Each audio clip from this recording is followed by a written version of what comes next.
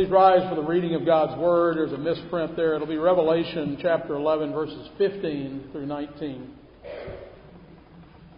Hear now God's Word.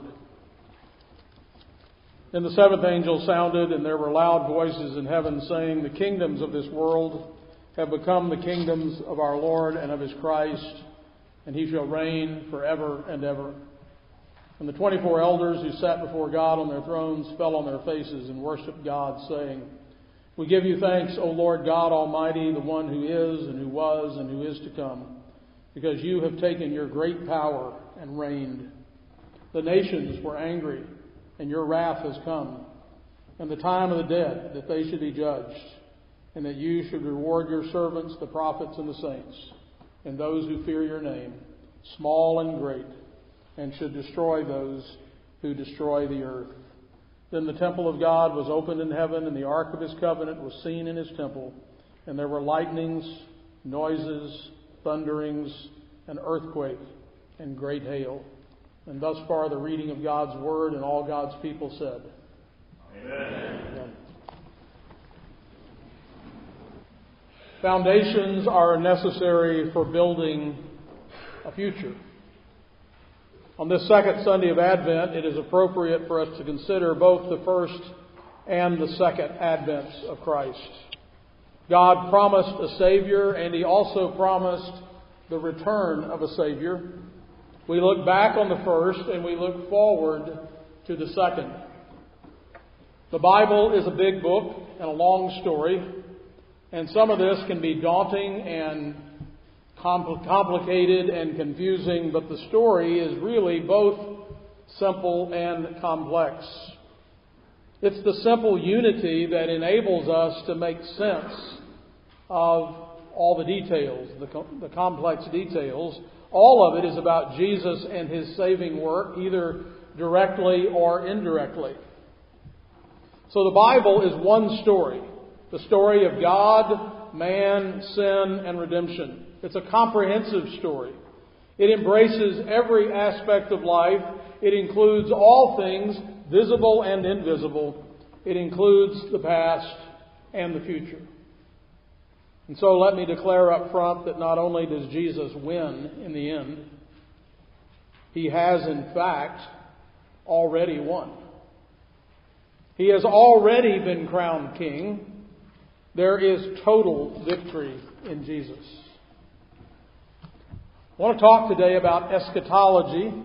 Eschatology is from the Greek word eschatos, which is the study of last things. It includes a range of things, but we often think in terms of the second coming of Christ and the millennial issues and things like that. But it also includes the subject of death and resurrection and heaven and hell. Most of the popular eschatologies, especially in the last 150 years of the church, let me simply say, I believe them to be a false narrative of defeat. We have been told that Jesus is coming back soon to pluck us out of this disaster of a world. But Scripture is clear in its contrary declaration. The kingdoms of this world have become the kingdoms of our Lord and of His Christ, and He shall reign forever and ever. What a difference our eschatology makes. You see, our eschatology, like every other aspect of our theology, has powerful implications. If we're sitting around waiting for Jesus to rapture us out of this evil world at any moment, then this will have radically different effects on my life than if I see the power of the gospel marching through history and conquering all of Christ and my enemies. Have His enemies, in fact, been made a footstool? Was Satan defeated and crushed at the cross? You see, it matters which eschatology we hold to because ideas always have consequences. Is it true, as J. Vernon McGee declared in the early 1950s, you don't polish brass on a sinking ship? Or are we preparing to conquer the world and to assert the crown rights of Jesus Christ, of King Jesus. Is the world really getting worse and worse? Really? So which century would you rather live in than this one? Any volunteers? Every generation suffers from the fallacy of chronological snobbery, which thinks they are living in the worst times ever. Now, this is not a matter of picking which version of eschatology we like. It's simply a matter of us conforming our thinking to what the Bible actually teaches. So when we read in the opening verses of the book of Revelation this statement that John makes, and again, how often we hear, I take the Word of God literally. All right, then listen. These are the first 3 verses of the book of Revelation, which is the revealing of Jesus Christ. It's the revelation of Jesus Christ. That's how it opens. The revelation of Jesus Christ, which God gave to Him, that is to Jesus, to show His servants things which must shortly take place. And He sent and signified it by His angel to His servant John, who bore witness to the Word of God and to the testimony of Jesus Christ, to all things that he saw. Blessed is he who reads, and those who hear the words of this prophecy, and keep those things which are written in it, for the time is near.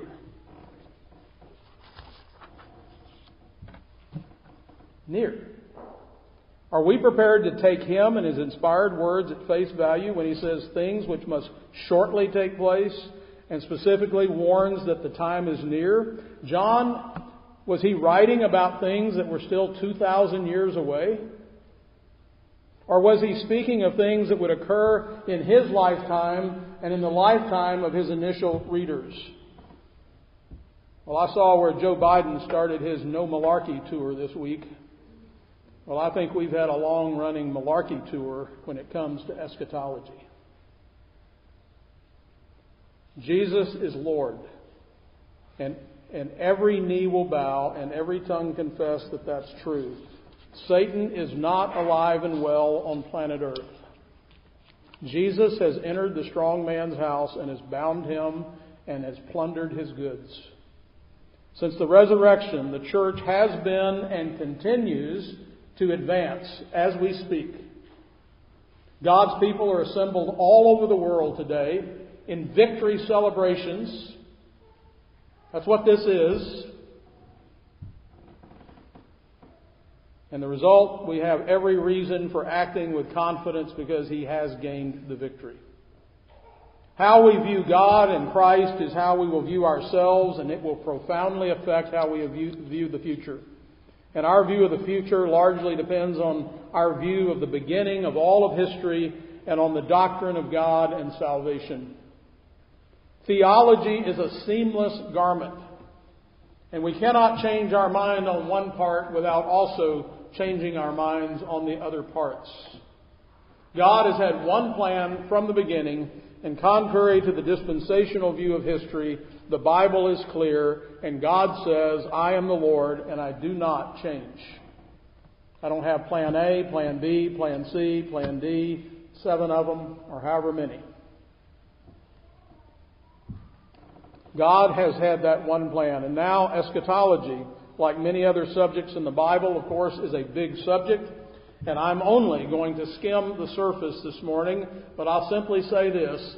If anything I've said or that I'm about to say piques your interest, then let's talk later.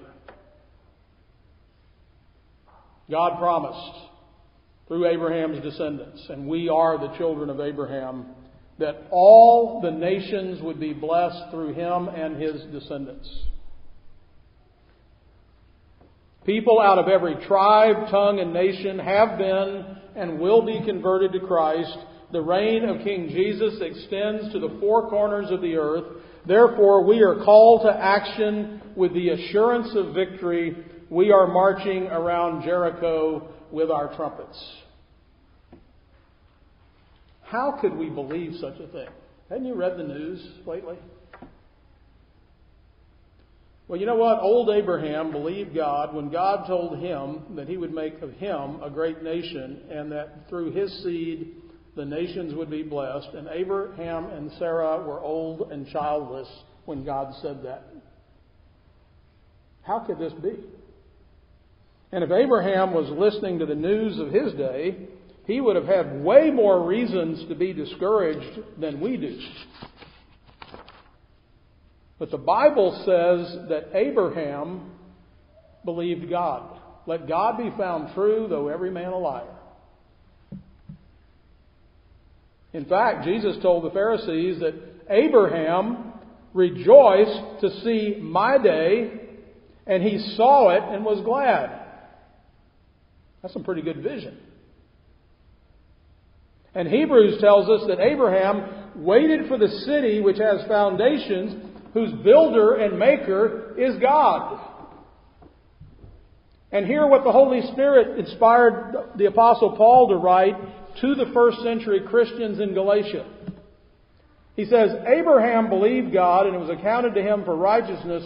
Therefore know that only those who are of the faith are sons of Abraham. And the Scripture, foreseeing that God would justify the Gentiles by faith, preached the gospel to Abraham beforehand, saying, in you all the nations shall be blessed, so that those who are of faith are blessed with believing Abraham. You know, a lot of bad stuff happened between Abraham and Jesus. And Jesus showed up right on time. You see, at the center of the big story that we call history is Jesus Christ. All things were not only created by Him, they were created for Him. He comprehends all of eternity. Jesus is the mediator of the covenant between God and man. He is the monogenes, the unique Son of God, the only begotten Son of God. All power and authority have been given to Him in heaven and on earth. All of it.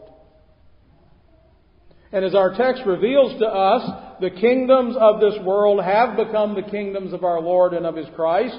This is the gospel. This is the good news. Christ died to save sinners, but this is also the offense of the gospel. It's the universal kingship of Jesus Christ that is so threatening to the Caesars of this world. And that's why Rome crucified Him. And that's why the resurrection ultimately defeated Rome. God's people have been and currently are engaged in a cosmic struggle of epic proportions. It's not just men they fight for, nor men who fight against them. It's Satan himself who's at work fighting the fulfillment of the purpose of God. Nevertheless, we need not fear. For Satan is doomed to failure and has, in fact, already been dealt the decisive blow. Revelation 12:4 and 5, and the dragon stood before the woman who was ready to give birth to devour her child as soon as he was born. And the male child, the son of the woman, is none other than Christ Himself. Her son was destined to rule all nations with a rod of iron. That's a quote in the book of Revelation in regard to this child. And this is a description of the Messiah that's found in 3 other places. Psalm 2 is the first reference where God says, kiss the Son, lest He be angry and you perish in the way. And He's speaking to the nations when He says that, to the world. And then He says, you, speaking of His Son, shall break them with a rod of iron. You shall dash them to pieces like a potter's vessel. The picture is imagine a big yard of clay pots and somebody has an iron rod running through that warehouse of clay pots. To the church at Thyatira, John wrote, but hold fast what you have till I come. And he who overcomes and keeps my works to the end, to him I will give power over the nations. He shall rule them with a rod of iron. He quotes Psalm 2. They shall be dashed to pieces like the potter's vessel. That's what he says to the church. And then in Revelation 19, man, this is powerful. Now out of his mouth, speaking of Jesus, goes a sharp sword, and with it he should strike the nations. His word. And he himself will rule them with a rod of iron. He himself treads the winepress of the fierceness and wrath of Almighty God. And he has on his robe and on his thigh a name written: King of Kings and Lord of Lords. The Scriptures tell us that Jesus was caught up to God in His throne. This is a reference to the ascension and the exaltation of Christ to the right hand of God the Father. Notice that Satan stands ready to devour the child as soon as he's born. This speaks of the many failed attempts by the devil to destroy Christ. When he was a baby, Herod attempted to have him put to death. When he first began to preach, those of his own hometown attempted to throw him over a cliff. On more than one occasion, the Jews attempted to stone him. These were all strategies of the devil to try to stop Christ. In addition to these, remember that Satan himself tempted Jesus in the wilderness to sin against God, and he attempted through Peter to dissuade him from going to the cross. In all of this, there was much more than what meets the eye. A cosmic war was going on in which all the forces of hell were marshaled against our Lord in a vain attempt to thwart God's plan of redemption. This war extended into heaven itself between Michael and Satan.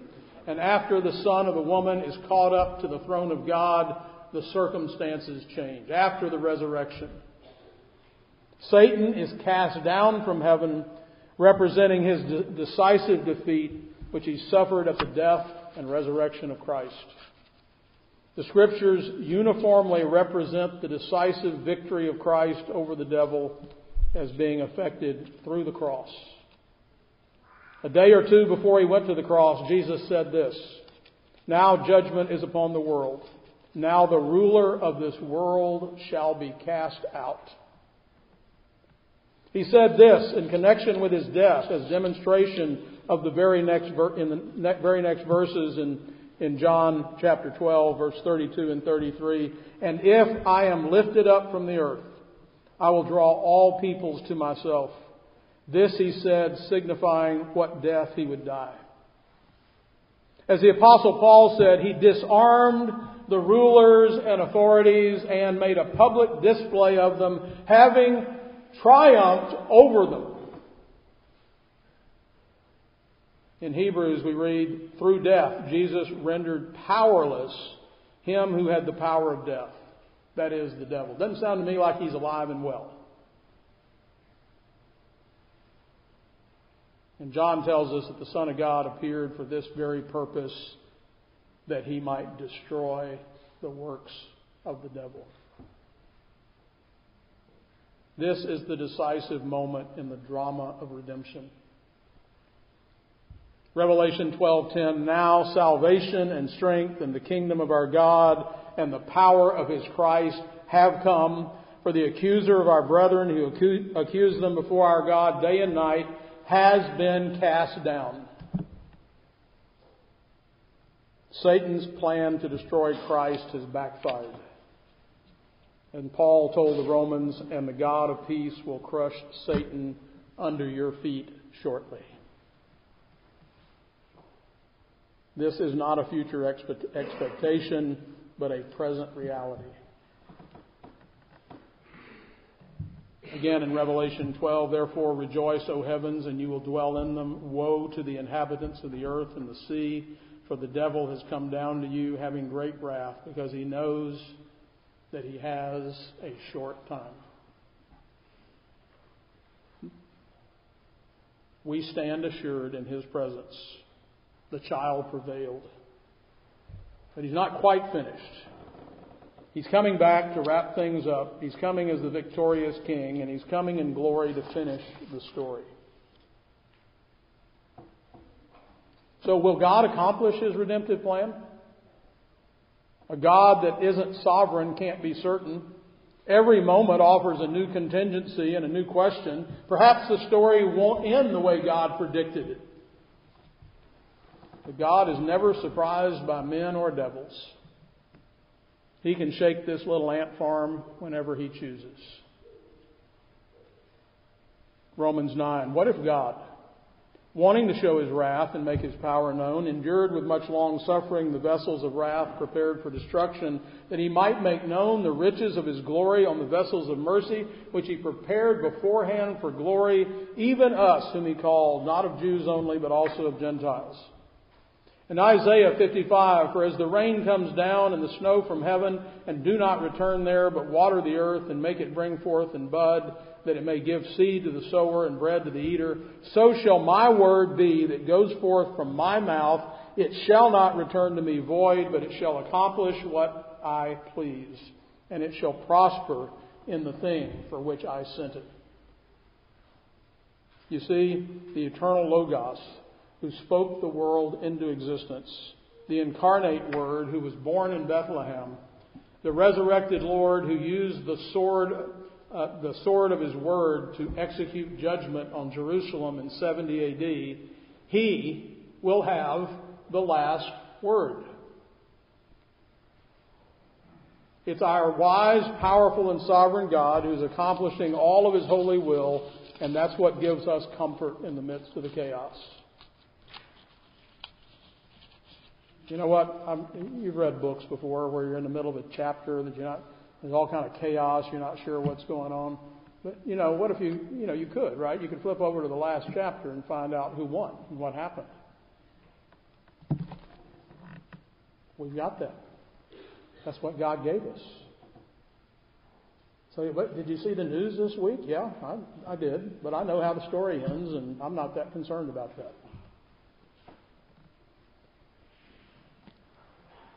We look around and think, how could this happen? How could he actually be winning? It looks like we're losing. Well, do you think CNN's going to report that we're winning?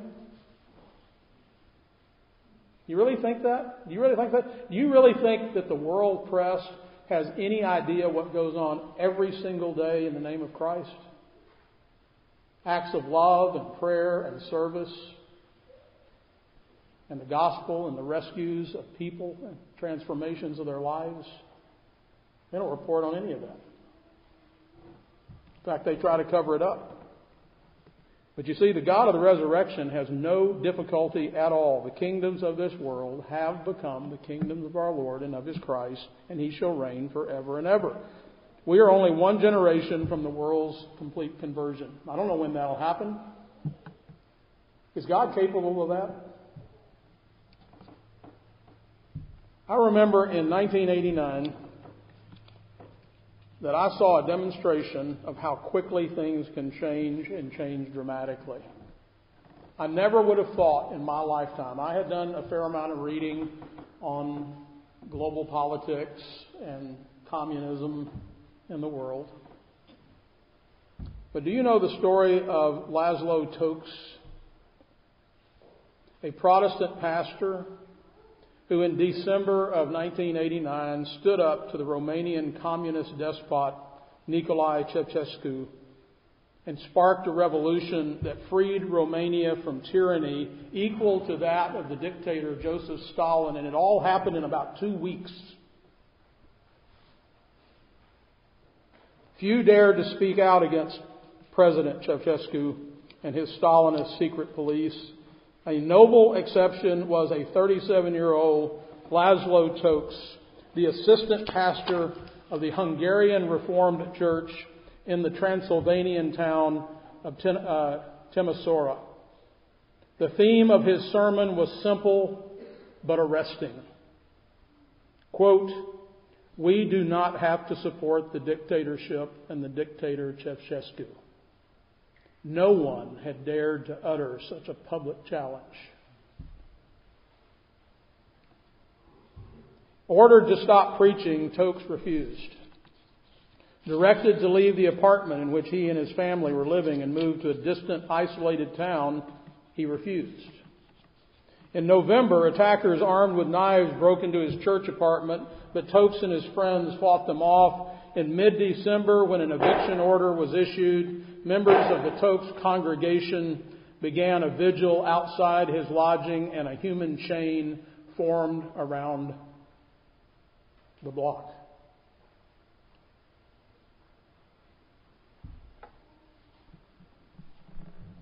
By the evening of December 15th, 1989, the crowd had increased to several thousand, including students, Romanians, as well as Hungarians, Orthodox as well as Protestants.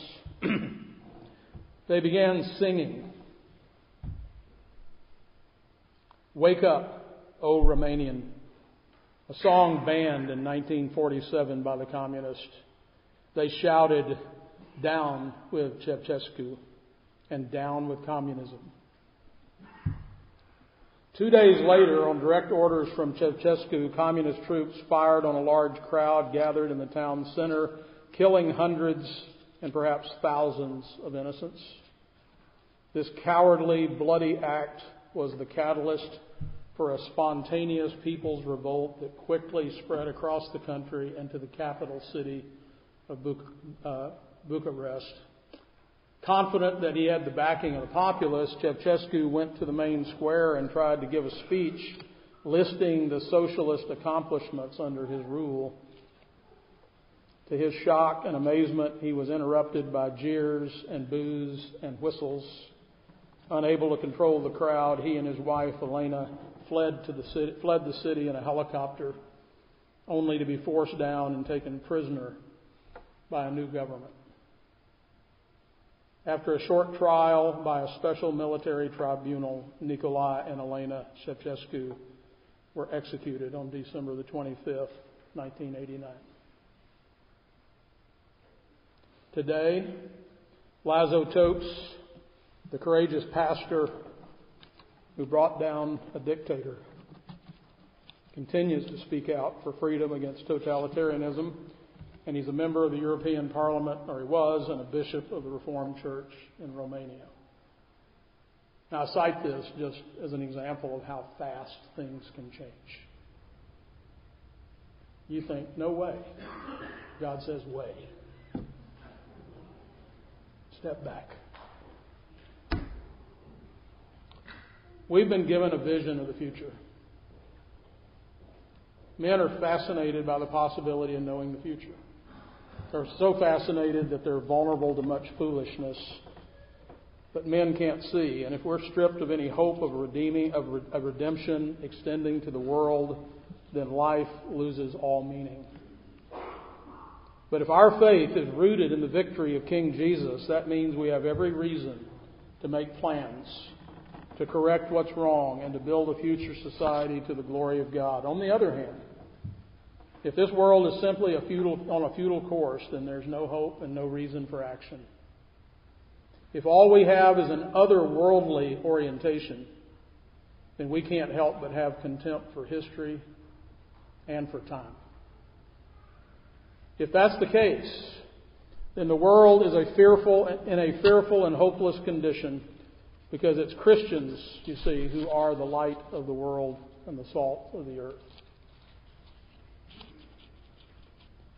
Well, if Jesus said, if the salt has lost its flavor, how shall it be seasoned?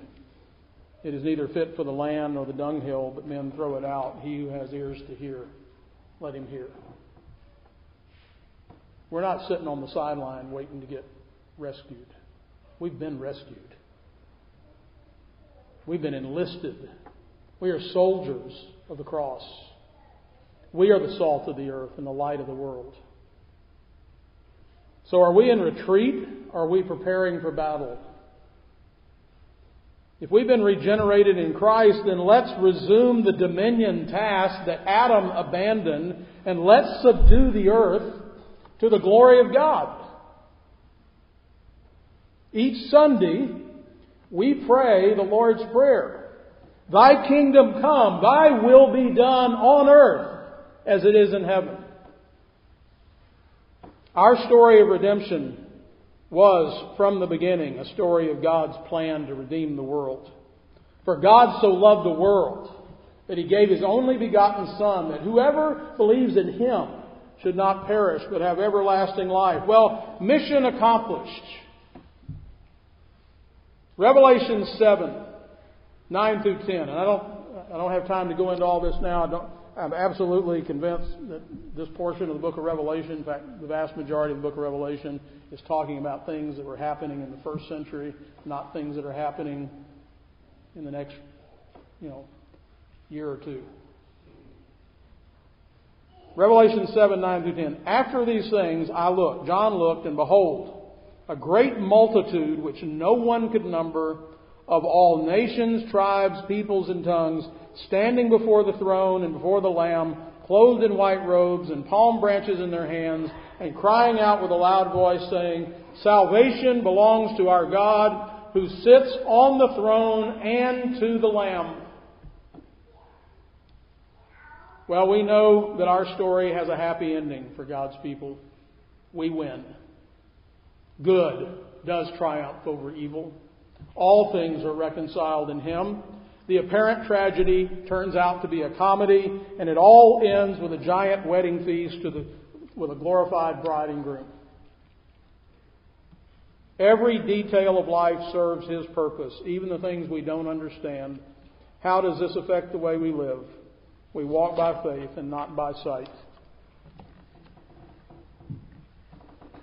A couple of years ago, I was delighted, and I'll close with this, to hear N.T. Wright sing a Bob Dylan song. And I'm going to read the lyrics to the song. And I think Dylan he's talking about the return of Christ.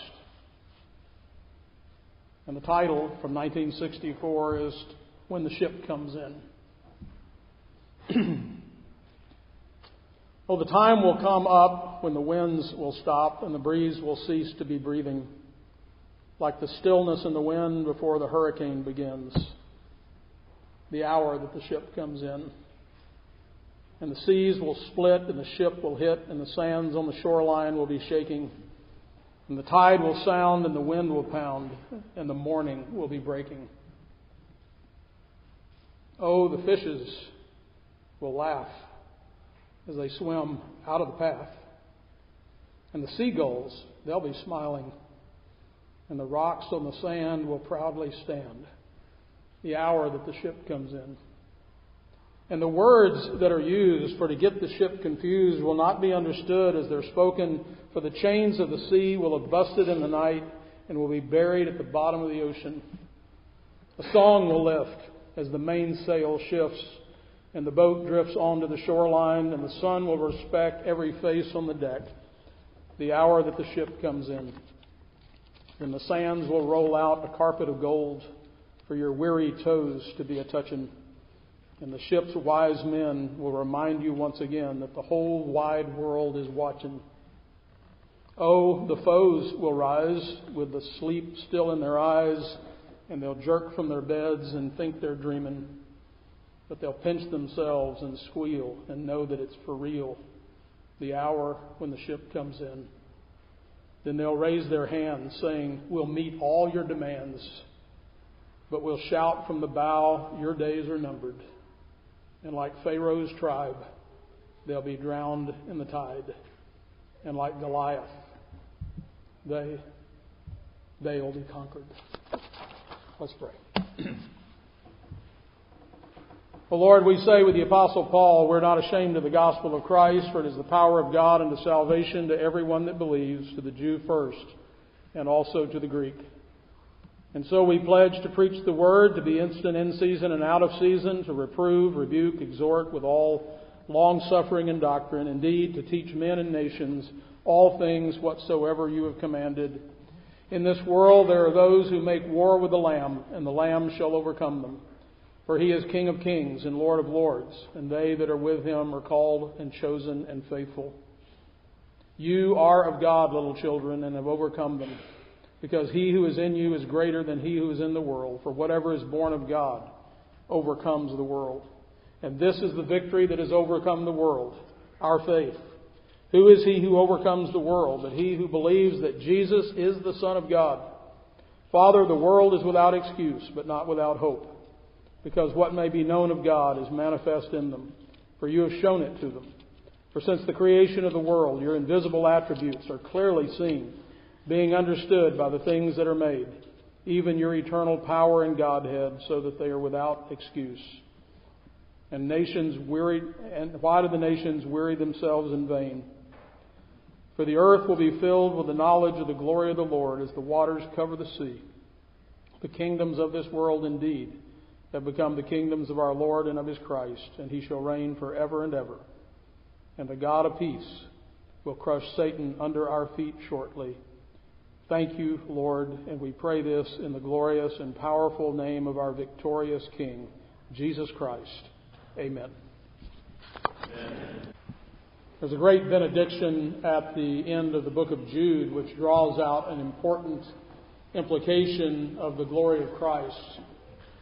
Not only do we look forward to His coming in glory, we see in this passage how this fact impacts us now. And here's the last two verses. Now to Him who is able to keep you from stumbling and to present you faultless before the presence of His glory with exceeding joy.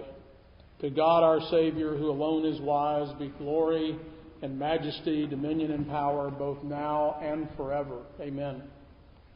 His glory is our confidence. As He moves forward with His plan, which ends in His glory, we see that we're part of that plan. His glory is tied to our redemption. 1 Corinthians 11:26. For as often as you eat this bread and drink this cup, you proclaim His death until He comes. O God, our hope, hear again the cry of the exiles, imprisoned in a dark land of gloom and despair, for we are often weak and fearful. Come among us and strengthen and heal. Look with pity upon your people. Enable us to see the light of our Savior, to see the promised child who is our wonderful Counselor, mighty God, everlasting Father, and Prince of Peace. Fill us with thanksgiving and the joy of your generosity and grace, which is made known through our Lord Jesus Christ. Help us to forsake our own way and to gladly follow our Savior, for He always seeks our good. May His will be our will. Teach us to walk by faith and not by sight, for you are our faithful, covenant-keeping God. Bless now our continued communion and our feasting. We pray in Jesus' name. Amen. Amen. Now to the King, eternal, immortal, invisible, to the only God, be honor and glory forever and ever. Amen. Amen.